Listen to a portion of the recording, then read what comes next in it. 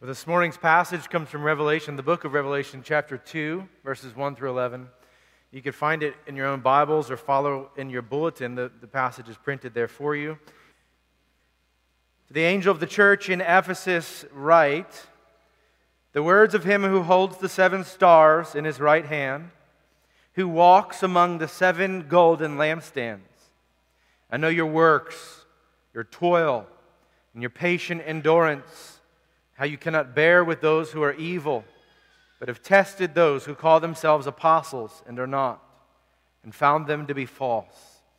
I know you are enduring patiently and bearing up for my name's sake, and you have not grown weary.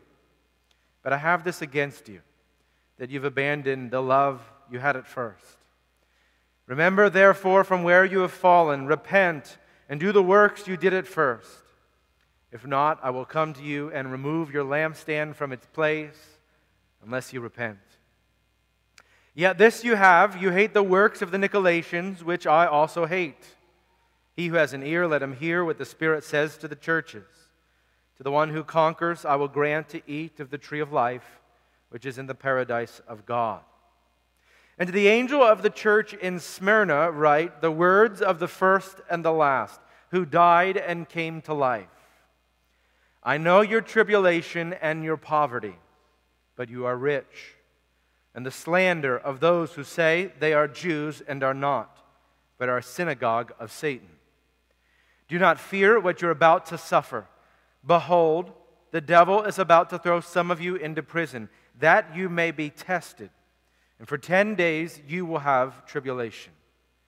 Be fruitful unto death, and I will give you the crown of life. He who has an ear, let him hear what the Spirit says to the churches. The one who conquers will not be hurt by the second death. Would you please be seated, and would you join me in a word of prayer?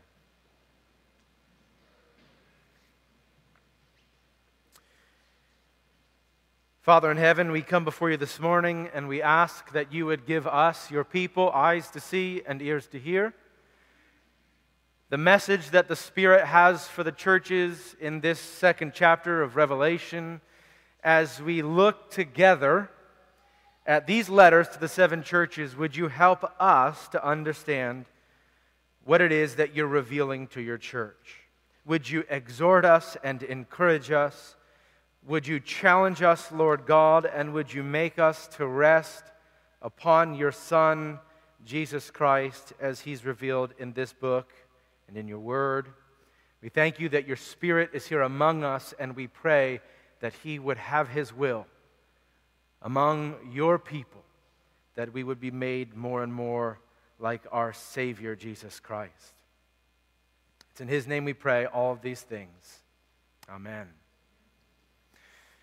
Well, you have probably heard me say it a few times over the last 3 weeks, but I believe that this book of Revelation primarily deals with the coming of the Lord Jesus Christ, his incarnation, his life, his death, and his resurrection. The events that lead up to that, the events that deal with that, and the events that immediately follow his ascension into heaven. And so as we look at the book of Revelation, we're going to see lots of cataclysmic and cosmic descriptions that are explaining the war to end all wars. Think of it like this. The events that are described in the Gospels and in the Acts of the Apostles are our experience of the coming of the Lord Jesus Christ, when the book of Revelation is primarily dealing with what is happening in the heavens. Okay? What is happening from an eternal perspective. And so every description that we read of the skies being darkened, and of the mountains being thrown into the sea, and of the dragon who is waiting to devour the child, and of the Son of Man who rides on the white horse conquering the nations, all of this is the cataclysmic, cosmic description of what is actually happening in the events that lead up to, that happen during the life of, and the events that follow the coming of the Lord Jesus Christ. So as we go through the book, as we look at those cosmic descriptions, I hope you'll see all the connections to the actual life of Jesus Christ. Okay? But a question remains that will be largely dealt with in the book of Revelation, and it goes something like this. After the coming of Jesus, the world is turned on its head. That's what's described in the book of Revelation. The world is turned on its head. Everything has been changed. Everything has been altered. The most monumental event in the history of humanity has happened. And now the question that remains for the church is, how ought we to live now? Now that the world's been turned upside down, now that everything has been altered, what does it look like for us as Christians to live in this world? To live in these last days, okay? So in chapters 2 and chapters 3, we're going to see 7 exhortations to 7 churches that are essentially Jesus' instructions to them how to live in these last days. How ought you to live in the world that has been turned on its head? This morning, we're going to look at Ephesus and Smyrna. Next week, 2 more churches, and then the following week, the final 3 churches. The beautiful thing about this is, just as Ephesus and Smyrna are asking the question, how do we live in these last days? So, Mercy Presbyterian Church, living in these last days, basically asks the same questions. How do we live in the world that's been turned on its head because of the gospel of the Lord Jesus Christ?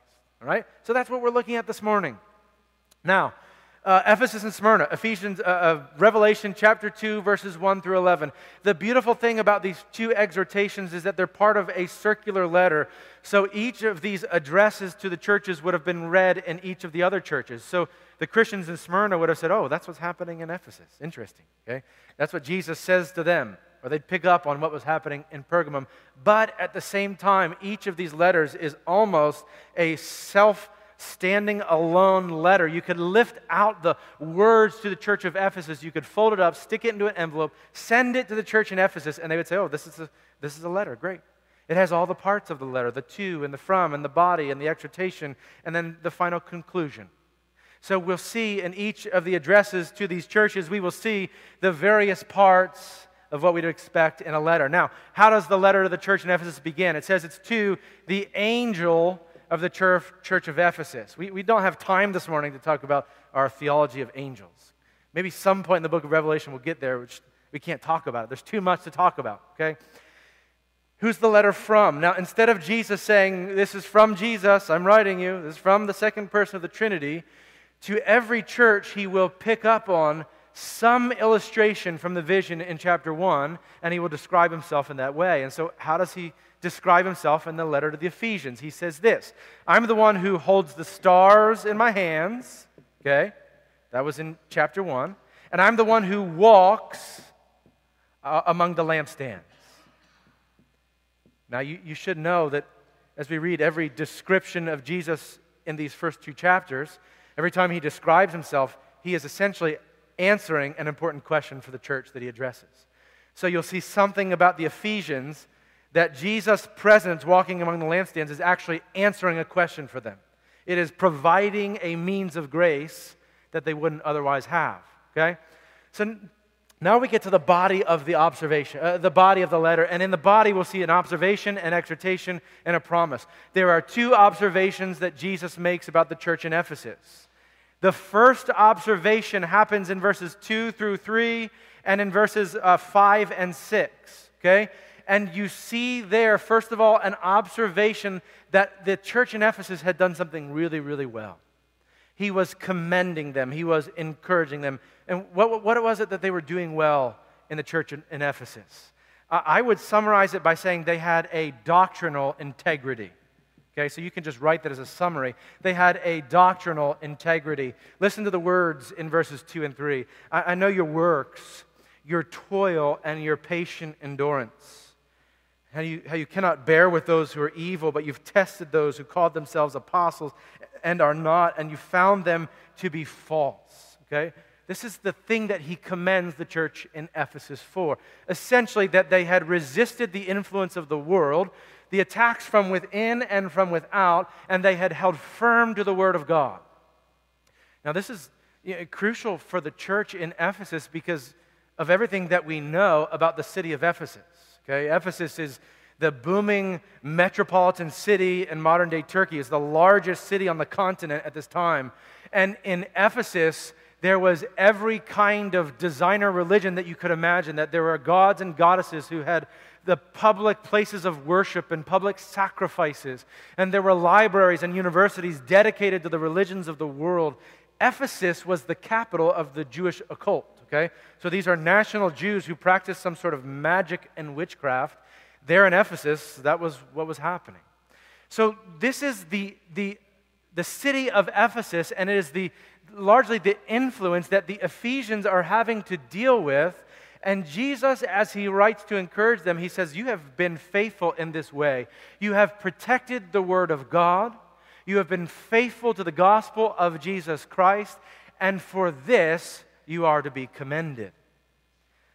One commentator, in speaking about this, he said the church's intolerance was as politically incorrect in the midst of ancient pluralism as it would be today. But it reflected Jesus' intolerance of poisonous lies and of liars who would prey on his sheep. So there you hear him saying, listen, just as much as your adherence to the Word of God today is not acceptable in the culture around you, so it was in Ephesus. And Jesus commends them that yet in the midst of that, they have been faithful to the Word of God. Look at how he says it in verse 6.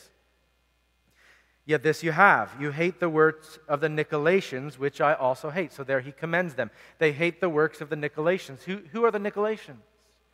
Well, they're only mentioned twice in the book of Revelation.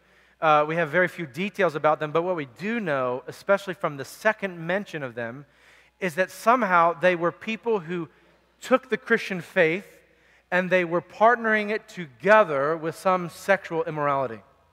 Maybe it was homosexuality or adultery, some sort of odd fornication, but they were saying to the Christians in the church, you can have your faith in the Lord Jesus Christ and you can have sexual immorality. Those two things together can be yours. They're not mutually exclusive, okay? And they were the Nicolaitans. Irenaeus in the 2nd century, he says that this is a cult that arose from Nicholas, one of the first 6 deacons in the church in the book of Acts. That Nicholas, who was appointed to serve the church, began to develop this mindset that was heretical to the church, and here now it is impacting the Christians in Ephesus. Jesus says to the Ephesian church, I like this about you. You hate the work of the Nicolaitans just as I hate their work. The wonderful, beautiful thing about the church in Ephesus is that this doctrinal integrity that was paramount to them came to define the church in Ephesus for hundreds of years after this. Okay, the church in Ephesus thrives for at least 200 or 300 more years. And here's what Ignatius says about them in the early 2nd century. He says, you all in Ephesus live according to truth, and no heresy has a home among you. Indeed, you do not so much as listen to anyone if he speaks of anything except concerning Jesus Christ in truth. I have learned that certain persons passed through you, bringing evil doctrine, and you did not allow them to sow seeds among you. Now listen to this description. You did not allow them to sow seeds among you, for you stopped up your ears so that you might not receive the seed that was sown by them. You are arrayed from head to foot in the commandments of Jesus Christ. So this church was celebrated for being faithful to the Word of God. And Jesus Christ himself says, well done, Christians in Ephesus. Okay? But not only does he observe this about them, he also observes something negative about the church in Ephesus. And that in verse 4. They had left their first love, the love that they had at first, their first love. And that's what he says in verse 4. Again, this is what the text says. But I have this against you, that you have abandoned the love that you had at first. Okay? And many people, if you've ever read or heard this passage preached, many people have sort of postulated, what does that mean? They've come up with all sort of strange ideas that I would say not supported by the text. So if we're to look at the passage, what exactly does this mean? They had left their first love. Well, let me tell you, it's the Greek word you're all very familiar with, the words agape. And the Greek word agape for love, it doesn't appear anywhere else in this book except one other time right after this in the exhortation to the church at Thyatira. And to the church at Thyatira, as Jesus is speaking to them, he says in verse 19 of this chapter, he says, I know your works, your love and faith and service and patient endurance. Okay?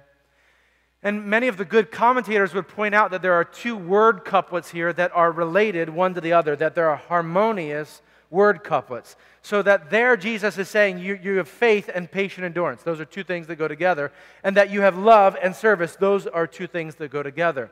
And so the argument is made in this passage that as Jesus is speaking to the churches and using the word love, he's primarily speaking about the love that they have for one another. For it logically follows that they also would serve one another. That would be their service. So I believe the most likely explanation of the exhortation in verse 4 is that the church in Ephesus had lost their love for the people that were around them. For those that they came into contact with day in and day out. And you know what? Who could blame them? Who could blame them, right? I mean, in one sense, from a human perspective, who could blame them? They are the church in Ephesus who for 30 years now had been defending the gospel of Jesus Christ from the attack of people from outside and from within. You heard the New Testament reading this morning from Acts chapter 20 when Paul says to the Ephesian elders, beware of the wolves, for they will arise from among you and they will devour the sheep within the flock.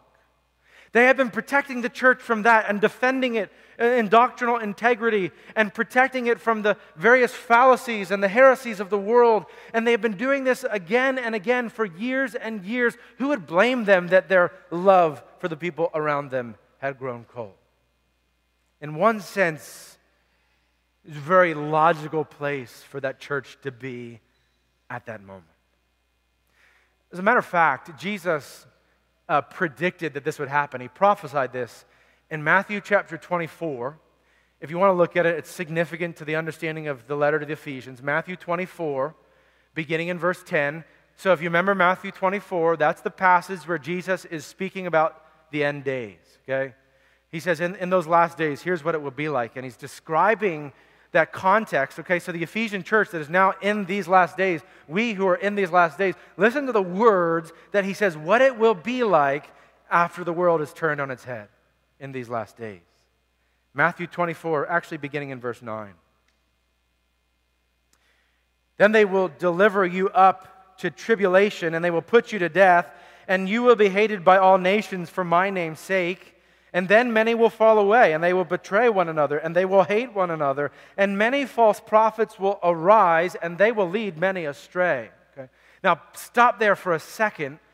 The description I just read, I imagine the Ephesians were saying, yeah, that's exactly what's happening.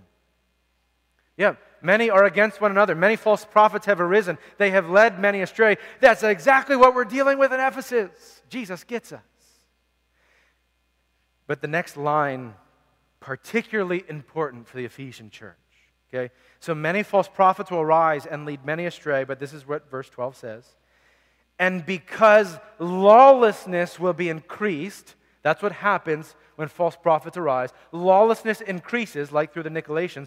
Because lawlessness will be increased, the love of many will grow cold. See the connection? Right? The church is divided. It's threatened from the outside. False prophets arise. Chaos ensues. Lawlessness ensues. And the church is fighting the battles. And what happens because of that? The love of many will grow cold. You can resonate with that, can't you? The love of many will grow cold. So what does Jesus exhort them to? He exhorts them to this very thing in verse 5. He says to remember, to repent, and to return to the love that you had at first. Essentially saying to them, go back to the very beginning, when you first trusted Christ, before the church was under attack, before you were fighting against the world to resist what was happening to the church. Go back to the beginning when you received Christ, when the church was first begun in Ephesus. Return to the love for others that you had at first, for the world around you. And he exhorts them to love those around them as they did at the first. Let me say, this call of Christ is a paradoxical call. It makes no sense. Jesus celebrates their rigid defiance of the false prophets who are trying to destroy the church. And he says to them, and oh, by the way, love them as well. Resist them, but love them. Fight them, but care for them. Defend the gospel, but be open to outsiders. Okay? I say it's a paradoxical call because we don't know how to do both things well. Right? I mean, there are those who love others really well, and probably a little bit soft on defending the word. And then there are those who defend the word really well, but they're pretty weak on loving others. And we say, how do we do both well? How do we defend the word of God from those who want to destroy it and yet love them? Well, let me just say something. Jesus is the greatest example of this, isn't he? He's the one who fought the powers of hell as they manifest themselves in the people of this world. And yet he loved them even as he was rigid against the attacks of Satan. He loved those well that he ministered to, and yet he would not allow the word of God to be perverted and to be manipulated. What is the promise in this passage? It also comes in verse 5. When I say promise, I use the word loosely because this is an interesting promise. If you do not remember, repent, and return, I will remove your lampstand. If you do not remember, repent, and return, I will remove your lampstand, which is essentially Jesus saying to the church, if you don't, I will rearrange you. I'll get rid of this church. I'll start a new church. I'll shake it up. I'll move it around. I will do something. Your prominence as a church, a lampstand before the Son of Man, it will be removed. And Christ will do that. So that's the promise. Let me just say this, and then we'll move on to the church of Smyrna. As it concerns us, how can we not see that the church in Ephesus is very much like our church today? Right? The world that we live in. Of course it is. The very things that the Ephesian church were facing are the very things that we face today. You know, every day I pray for my children. I pray for the next generation. Why? Because I look around the world and I say, what's the world that they will grow up in? It's a world where the gospel of Jesus Christ is being perverted by those who claim to be Christians.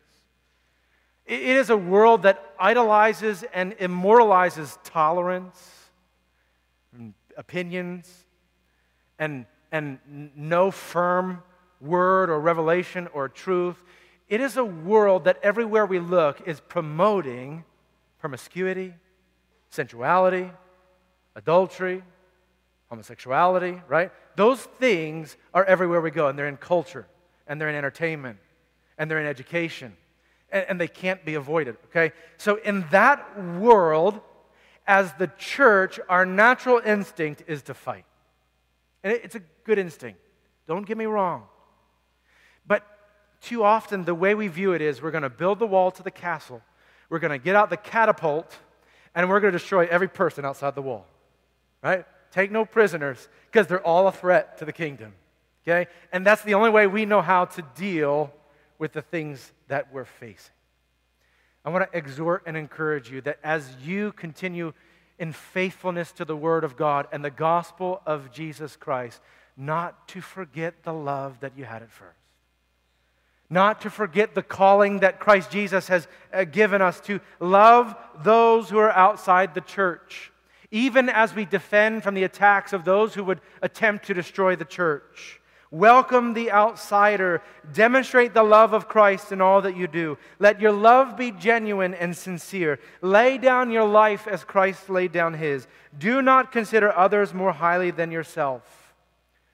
For as the Apostle Paul said, if you speak in tongues and you have prophetic powers and you understand mysteries and all knowledge and have faith that can move mountains, and if you defend the Word of God and you stand firm in the gospel of the Lord Jesus Christ, and yet you have not love, you are nothing but a clanging cymbal and a banging gong, and you are nothing.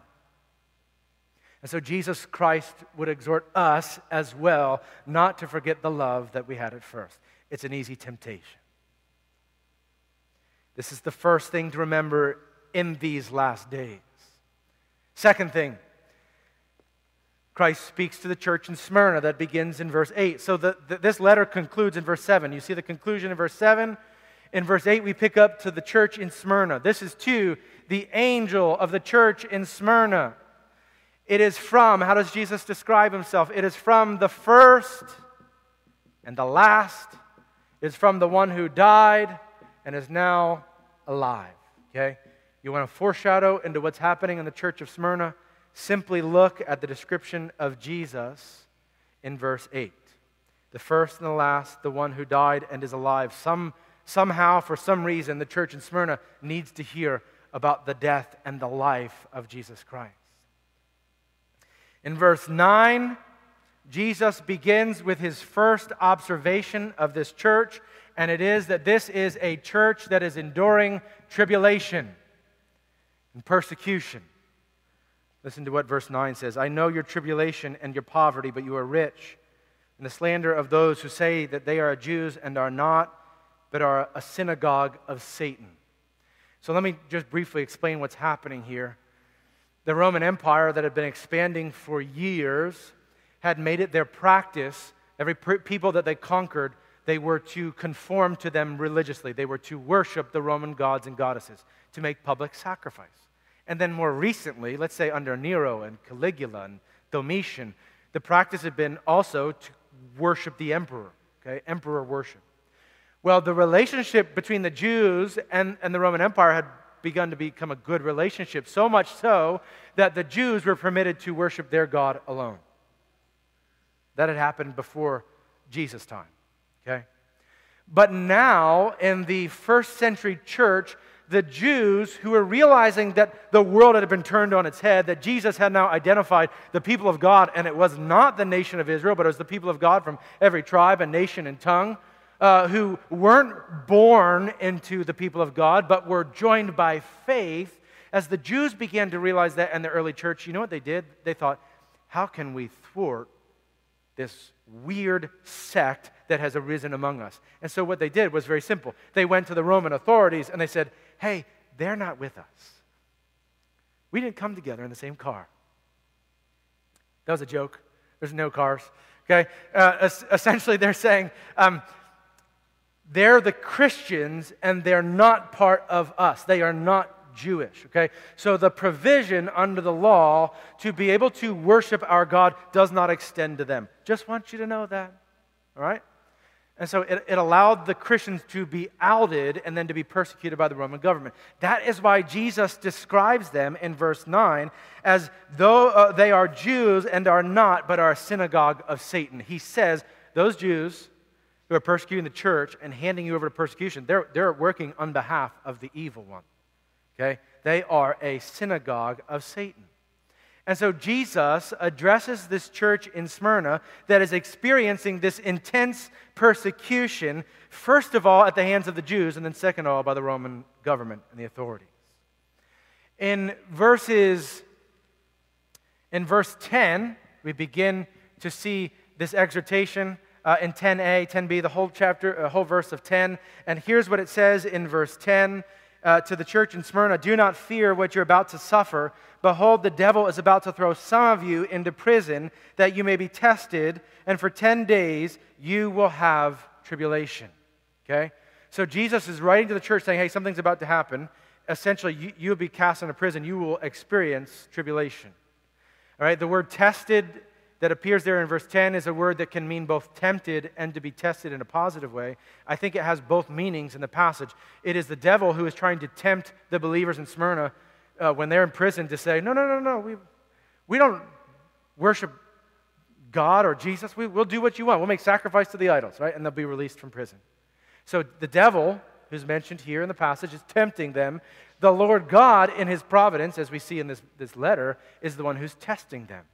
They enter into the refiner's fire, the dross, the impurities are being burned off, and they're being molded into the image of Jesus Christ. Okay? So it's a very beautiful thing. And so Jesus exhorts them. He says, do not fear what you're about to suffer. Do not fear. Where the Ephesians were told Don't forget the love you had at first. That's their exhortation. The Smyrnans are told, do not fear what you're about to suffer. So let me ask you a question. The church in Smyrna is about to endure 10 days in prison. What do you think is going to end their imprisonment? I mean, think about it. We read here that they're going to be 10 days in prison. Do you think that the Roman authorities are going to say, listen, you have resisted, you refused to obey us, we know that you're in non-compliance to the laws of Rome, but hey, terrific, you spent 10 days, you can go your way. I mean, 10 days seems like a short time, doesn't it? If you read the letter correctly, we know from Jesus' words what will end their imprisonment. For he says, you may be tested, for 10 days you will have tribulation. Be faithful unto death.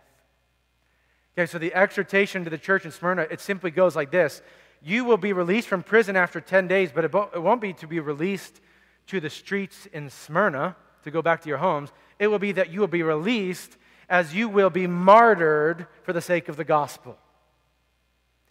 And that is viewed by Jesus as he exhorts the Smyrna church as something far superior than being released to go back to their homes. For he says to them in verse 10, be faithful unto death, and I will give you the crown of life. And that's not we read of the descriptions of Jesus, and he has the 10 diadems on his head. Those are the crowns. This crown of life is the laurel or the wreath that would be placed on the victor's head when they won the race. It's very different than the kingly crown. Essentially, Jesus is saying to the church in Smyrna, you will be persecuted, thrown in jail. After 10 days, you will be killed, but take heart. By being killed, you will achieve a victory. You will be crowned with the crown of life. And that will be very good. So here's the final question I want to ask then as we think about the church in Smyrna. The promise in verse 10 is that they will receive the crown of life. But here's the question, and it's probably even more complicated than the question to the Ephesian church. How do we return to the love that we had at first? How do we protect good doctrine but also love those around us? The question very simply that we reflect on regarding the church in Smyrna is this. How do we not fear what we're about to suffer? How do you do that? I mean, as Christians, some of us will suffer more, some of us will suffer less, but it is a guarantee because of who we are in Christ. It comes with the territory. Jesus has told us that you will suffer. Listen, the world persecuted me. Why do you think it won't persecute you? This is not your home. We've been guaranteed this. So how do you not fear what you're about to suffer? It's a complicated thing to even think through. There are some who anticipate their suffering, some who have chronic illness, some who have sickness, who know what's about to come. How do you not fear what you know is about to come? There are some who are in the midst of suffering. You might ask them, how do you, in the midst of suffering, how are you not just consumed with fear? How is that not an everyday experience? Fear and suffering, they just seem to go together. How do you not fear what you're about to suffer? I was thinking about this morning. I was thinking, man, when I have like a minor surgery and I can't sleep the night before, I'm so consumed with fear. I'm just thinking about all the things that could go wrong. How do you not fear what you're about to suffer? I think one of the very clear and beautiful answers that we see in this passage, it comes out of this text. We see it in the life of believers around us. You can read about it in the life of those who have been martyred for their Christian faith. In the last verse, Jesus says, the one who conquers will not be hurt by the second death. Let me tell you something. How do we not fear what we're about to suffer? I think it begins with getting some perspective, okay, for the church. Here's perspective. The one who conquers will not be hurt by the second death. Jesus provides the illustration of the second death to compare to the first death. Essentially, what he's saying to the church in Smyrna, listen, what you're about to endure, the first death, yeah, that's something. It's significant. It will be hard. But let me tell you something. The second death is more final and more significant and more painful. And if you endure the first death, you will not have to endure the second death. That's perspective. Or you want to use the language from this book of Revelation, if you endure 10 days of prison, you will be given 1,000 years reigning with Christ. There's some perspective. John Piper put it like this. I remember John Piper's words, not very many of them, but this stood out to me.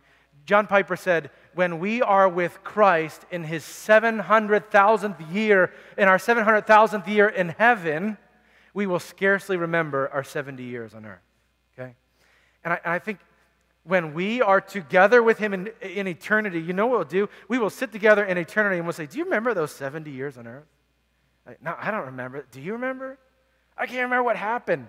I know it was not like this place, but I can't remember. We won't recall it. We will be so consumed.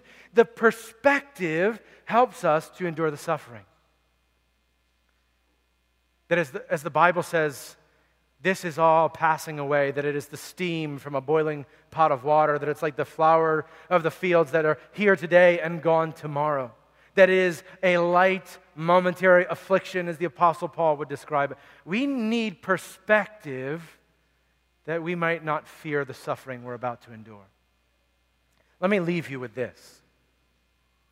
This is Samuel Rutherford, and Samuel Rutherford, at this moment when he writes these words, he's in prison.